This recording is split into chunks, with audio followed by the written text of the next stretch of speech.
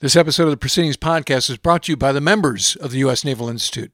Our members write, debate, and discuss key issues that ultimately strengthen the Navy, Marine Corps, and Coast Guard. Benefits include a subscription to our award-winning Proceedings magazine, discounts to over 1,000 titles from books published by the Naval Institute Press, and graphic novels from Dead Reckoning, a discounted subscription to Naval History magazine, special invitations to conferences and events, and access to 146 years of archival information such as historic photos, oral histories, and so much more. For more, go to usni.org/join.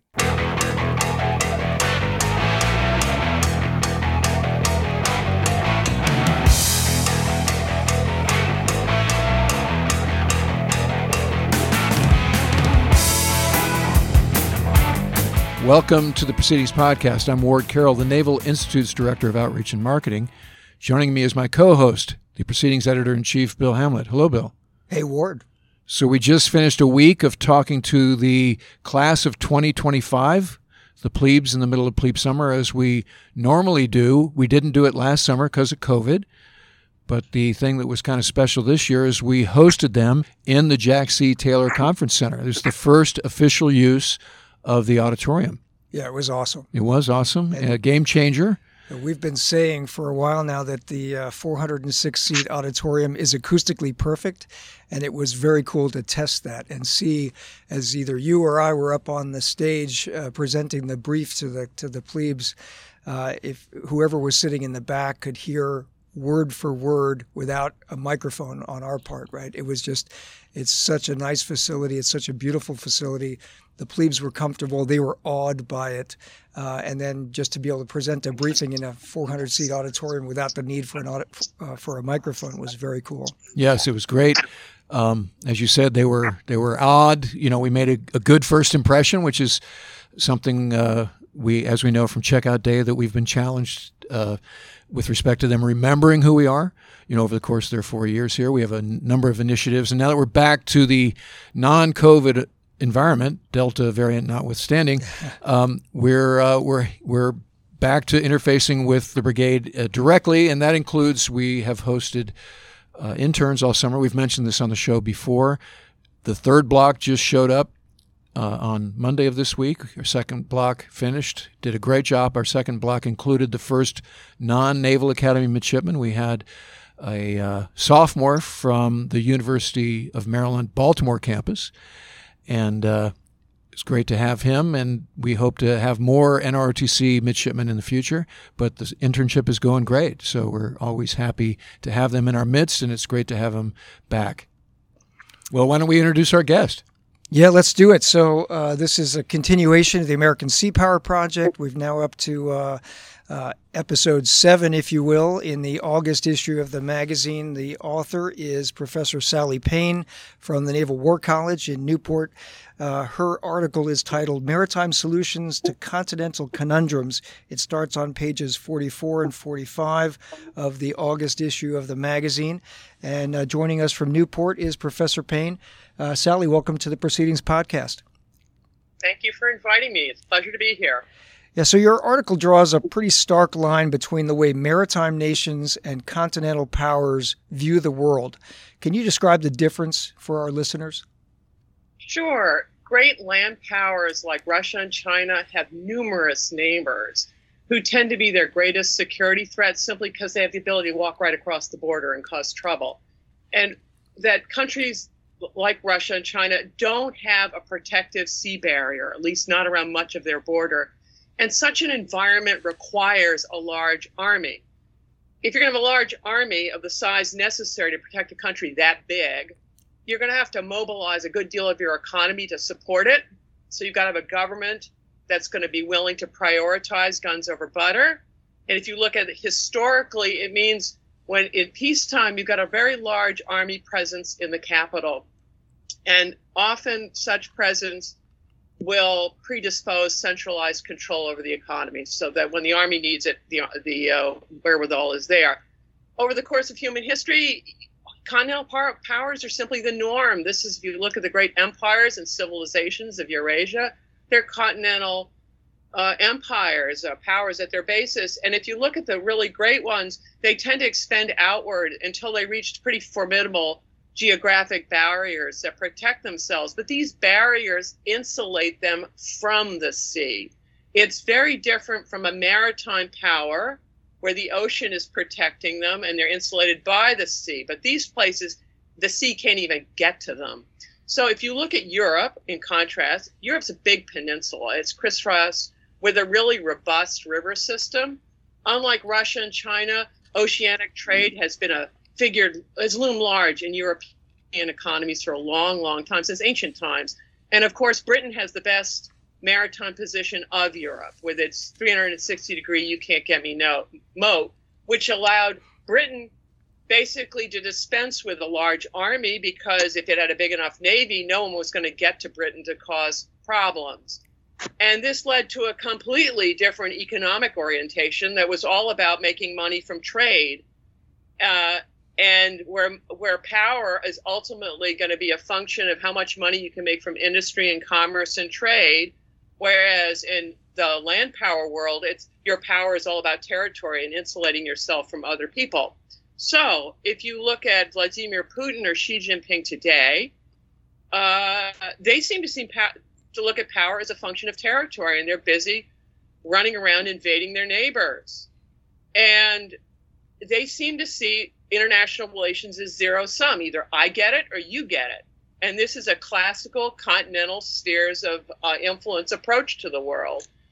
But since the Industrial Revolution, which revolutionizes not only production but also transport, the West has pioneered a positive sum global order in which we all trade in security and compound wealth together.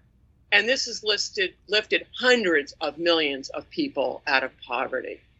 And with the containerization of trade and the development of super ships, transport costs by sea have plummeted, making the possibilities for wealth on things that are going landward versus seaborne even more skewed than they were in the past. And this growth then took off with the end of the Cold War, when the Soviet Union and China no longer were funding insurgencies around the world, disrupting everything. The only way to keep the growth compounding is to share the oceans. Any other solution's expensive because it involves fighting people. China, however, has not reached that conclusion. So we have our work cut out for us. Your article references a 66, 70, 80, 90, 99 rule. So I'll repeat that for the audience because I know numbers and figures are generally anathema to radio or podcast. But so the rule is 66, 70, 80, 90, 99. What do the numbers mean? Okay, I chose the numbers because it's catchy, even if you can't remember the numbers. But what they show is why oceans are key to our prosperity, something that very few of us fully appreciate. So and where they come from is a think tank article in 2020 by a Swedish Navy captain, and I basically just rearranged his prose, but it's from his article. 2/3, this is the 66%, 2/3 of global wealth comes from either in the sea itself or on the coast near the sea. So that's 2/3 of wealth. 70% of our globe is made up of water, oceans, and things. 80% of all of us live on the coast. 90% of the goods that we all receive come by sea. 99% of international digital traffic goes by submarine cable. Now, to simplify all this, in other words, the oceans are critical to our prosperity. Our credit cards make purchases the world over that arrive on schedule, at our doorsteps, at agreed prices, because navies prevent piracy. Not something that most people even consider. Until the Ever Given goes sideways in the Suez Canal. that can cause a hiccup. Suddenly we're all care.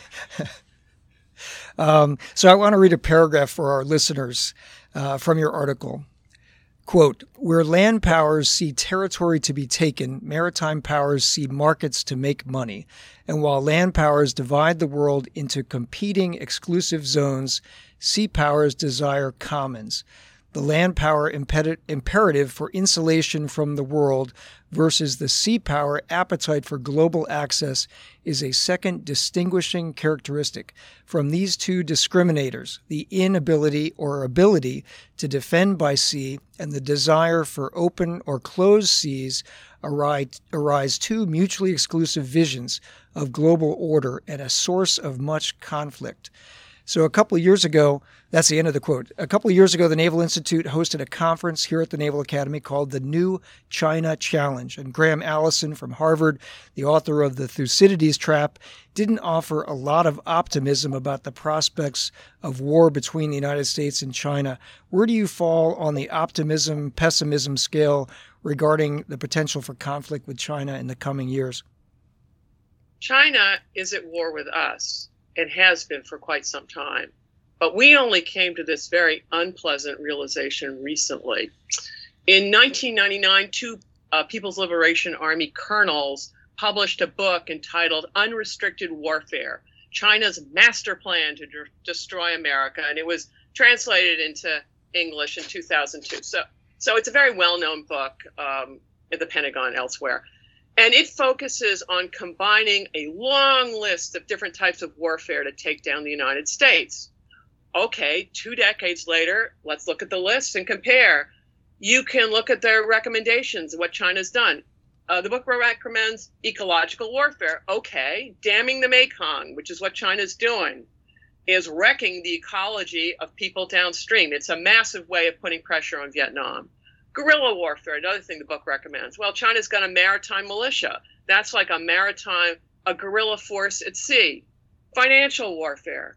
This is what these BRI, Belt Road Initiative loans are, where if you don't make payment on time in a part of the world where the likelihood of making money on these railways is slightly more than zero, then you wind up having to give the Chinese a 99 lease on ports and things. It's bad news. Another form of warfare that's recommended is trade and sanctions. Well, that's what happened to Australia. When Australia thought it might be wise to figure out the origin of COVID, China just sanctioned their trade. Australia is incredibly trade dependent. Resource warfare, China's done that too. Remember the rare earths when China was boycotting exports of rare earths? Drug warfare, I believe Chinese sources are posting fentanyl to the United States. Fentanyl is a lethal drug. Only small quantities are necessary to kill large quantities of people. I guess this is the payback for the opium wars, where we're getting this one coming our way. Network warfare is something that's recommended in this book.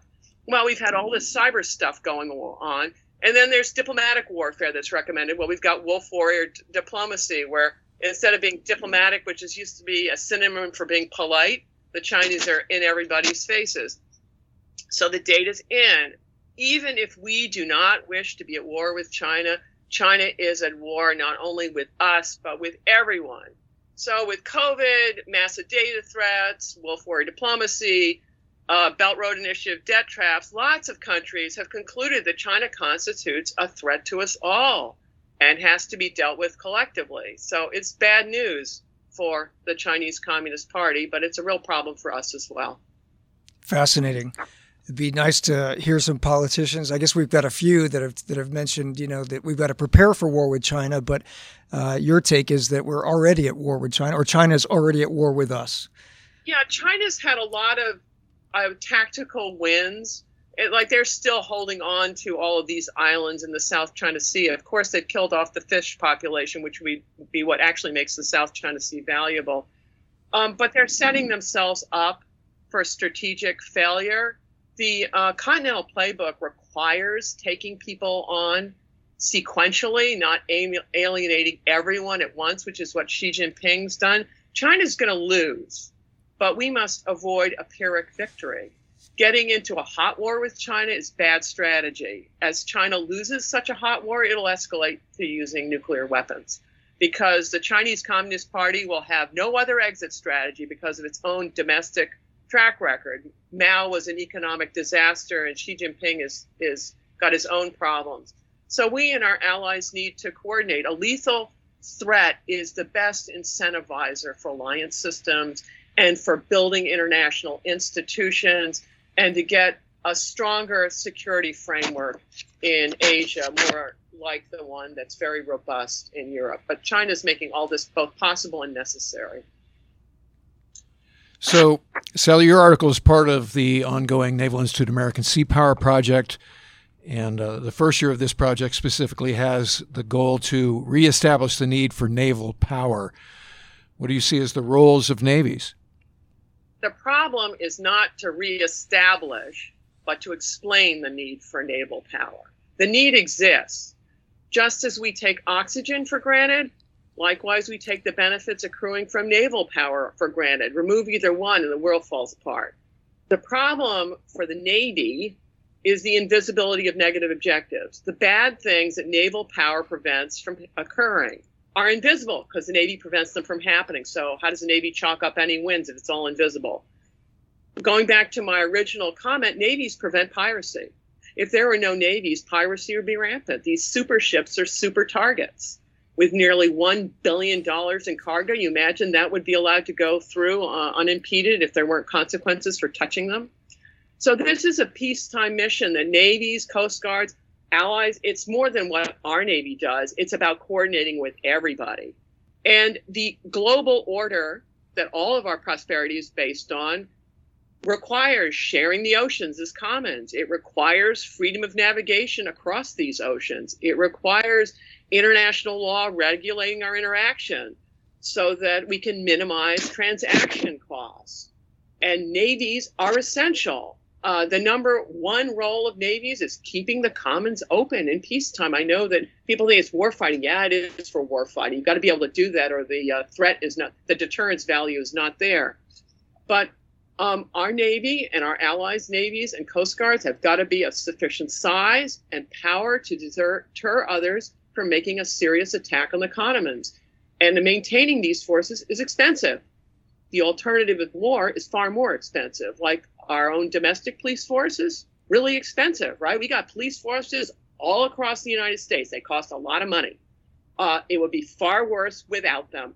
Navies are simply part of the cost of living and prospering in this world. I want to go back for a second to your point that China was, you said, has had some tactical victories, but is perhaps on the verge of strategic mistake or a strategic blunder. And, you said that normally the playbook for continental powers is to take on one of the problem countries, one of the peripheral countries at a time, and not to anger them all at the same time, right? All simultaneously. How do you see it? I asked this question because I was just reading yesterday about the Japanese defense minister and how it's now, for the first time in perhaps a long time, if ever, Japan is publicly talking, their defense ministry is publicly talking about the importance of Taiwan to Japan's national security, and how the United States, Japan will stand with the United States to help defend Taiwan. So I'm curious how you see China making a blunder right now or mistake vis-a-vis the nations around it, around the South China Sea or the East China Sea. How is it making a mistake right now? Oh, it's tragic. China has benefited more than any other country from rejoining the family of nations and re-involving itself in the maritime world. That's why its prosperity has taken off. And the reason it's doing the self-destructive things, I believe, is because the Chinese Communist Party wants to maintain a monopoly of power. That monopoly of power is justified by economic theories that it has rejected. And in an increasingly well-educated society, which it's got, it has trouble justifying that. And so in order to, China's sources of legitimacy, historically are based on, I think, three pillars. One is territorial integrity, another one is prosperity, and another one has to do with prosperity, territorial integrity, and also moral rectitude. Well, the Communist Party can just throw away moral rectitude. That one's bad, right? That one's totally gone. The problem with prosperity is COVID's going to take them down. And they've closed down all of their information, but I cannot imagine that the Delta variant is not wrecking them, and Sinovac apparently doesn't work against most variants very well, and I can't imagine it does well on Delta variant. So, and also, I believe they're not vaccinating anyone over 60, i.e., I guess this is their way to get rid of their old people problem, is just let them all die. But the issue is they don't have legitimacy to rule, the Chinese Communist Party. So what do? You create a foreign threat, and you unify people via nationalism, and that is exactly what they're doing. But nationalism is a really, really heady brew. It tends to cloud the judgment of people who drink too much. And we've seen nationalism play over the course of the 20th century, has ugly results. So this is where we are with China. And it's a huge country. We cannot force them to reassess. The Chinese have to reassess themselves. So this is where I think of organizing our allies and trying to keep this problem at a low simmer instead of having it break out into a hot war anyway. So the teamwork approach for the United States, Japan, Vietnam, India, Australia, etc., do you think will apply enough pressure to get the Chinese Communist Party leadership to reassess what they're doing, to reassess their goals and aims or their strategy? No one knows. And I don't think the Chinese know what's going on. I'll give you my example. Bo Xilai, who was Xi Jinping's competitor, who's now behind bars. So he would have been a guy who was totally in the know. If he had been, here's a guy who's totally in the know. And if he'd known enough, he wouldn't have been in town the day they arrested him, right? So you're asking me a question that people at the highest level of the Communist Party don't know the answer to. I mean, it's true. However, the beauty of the maritime system is and containment, which is simply, if the Chinese can't behave, we will sanction them. We already have started. And this is called a global timeout from the international order. And this is where the math part of my article that you weren't so keen on, about when you sanction people, it shaves off a percentage or two of growth per annum. Again, it's invisible because it's prevented growth. But this compounds over long periods of time. And then whatever your problem is, if you continue growing, the problem becomes relatively smaller. And I think you're not going to solve China, you're going to manage China. And then they have to come to their own conclusions about how they want their society to operate. We can't make them make these decisions. We have to insulate ourselves from their bad decisions. Yeah, very good points. So you teach at the Naval War College. For our listeners who won't have the good fortune of taking your classes, what's the most important message you'd like to get across to sea service professionals? I was mulling this one over for quite a while, and I'm going to give you a very self-serving answer because I couldn't think of a better one. So for me, I've been working at the Naval War College for 20 years in the Strategy and Policy Department. It has been a transformative experience.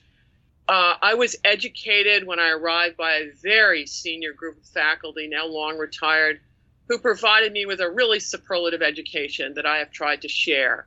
And how do I share this? It's by writing. And the book that shares the most is called The Wars for Asia. In its preface, it lays out the concepts that we teach at the Strategy and Policy Department in order to analyze wars and foreign policy. I use this framework for all of my publications. For me, it's extraordinarily helpful. The subject matter of the book is the rise to power of the Chinese Communist Party and Japan and Russia's role in its rise. It is about a long Chinese civil war running from the collapse of the Qing dynasty in 1911 to the communist revolution against the nationalists in 1949, within a bitter regional war fought against Japan between 1931 and 45, and within a global world war that caught our attention in 41, but then this morphs into a Cold War. And China currently constitutes an existential threat to the rules-based order. This book provides some information for understanding China and a methodology to analyzing these sorts of problems generally. So that's what I have in what I've tried to do to preserve what I found so valuable, what I learned from my senior colleagues. Well, some of our listeners may not know intimately what the Naval War College is and where it fits in the continuum or in the education piece of Navy and Marine Corps. And I'm reminded that for the last week, I've been briefing plebes and Bill as well on the relationship between the Naval Institute and the Naval War College, which is the Naval War College was created by a Proceedings article written by Stephen B. Luce in the late 1800s. And so the gorgeous building that you guys have on the campus there on the banks of the Narragansett that you can see as you come across Pell Bridge is called Luce Hall. And Stephen B. Luce was the first president of the Naval War College. So from the get-go, the Naval Institute and the Naval War College have enjoyed a special relationship. But what would you describe to maybe colleagues from other academic institutions is the mission of the Naval War College? Oh, the Naval War College is a national treasure. It is the only institution in our country that studies the prerequisites for and the strategic possibilities from naval power. And our country is the greatest naval power that there ever has been. And if you look at graduate programs across the United States, not a one has a program in naval history. Zero. Anyone who studies that goes to the War Studies department at King's College or other places in Great Britain, because the British are not so out of it that they don't realize that the Navy is important. Our country, I've made a case to you today, definitive one, why naval power is important. You go back to the rule with all the numbers. That covers it. And yet we don't study this. We have people making foreign policy without appreciating the geopolitical constraints and possibilities from being a maritime power. That's dangerous. The Naval War College, amen, has a campus in Washington. So a lot of congressional staffers can come on in and get a good education. The Washington campus is an excellent campus to do this. And it's terribly important, but we're a tiny little place. And now I get out and about more and do more public speaking, and I try to make these things clear because it's important for our foreign policy. What's also amazing, that we have security studies all over the United States. None of them has an in-depth knowledge of naval power. Okay, now we're missing a major instrument of national security by security programs. Explain that one to me. So the Naval War College is really important. And ignorance of these sorts of things, if you're going to practice foreign policy, ignorance of these things, you are at your peril. That reminds me, I got to tell this story because I was the naval attaché in Moscow about 15 years ago, and I went through language training at the Foreign Service Institute with my State Department colleagues, an amazing program, amazing school, and I really got to know and make friends with a bunch of diplomats. Many of them are now senior diplomats, and I huge respect for them. There was one point with one point of friction with one of my State Department colleagues. He actually might have been USAID. But in our classroom, our professor had said, you can decorate this room as you wish. And so I had a poster of a Nimitz-class aircraft carrier from the bow on. A lot of our listeners will probably have seen this. It says 100,000 tons of diplomacy. And then there was another one that was 4.5 acres of sovereign U.S. territory where it's needed, when it's needed, right? So I put these up, and then my job was to translate. So I had to, figure out how to translate 100,000 tons of diplomacy. And so one of a State Department colleague was a little bit pissed off that this was becoming a bit martial, right? And I said, well, without that 100,000 tons of diplomacy, you don't have much diplomacy, right? That's the stick to your carrot. So, fortunately, almost every other one of my State Department colleagues was like, yeah, man, I love your posters. Those are great, right? But this one person was like, well, why do we have to get all military in here? It's like, well, if you're going to be a successful diplomat, that naval power is really important to your diplomacy.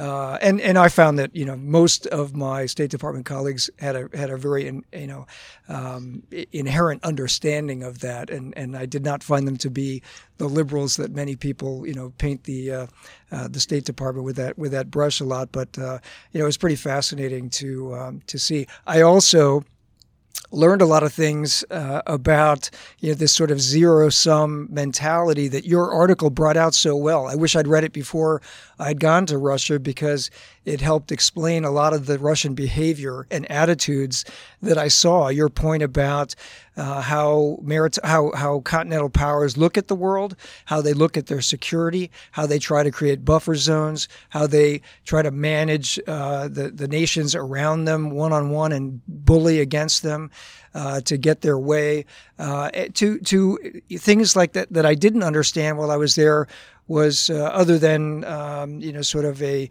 reflexive posture that was born out of the Soviet mentality.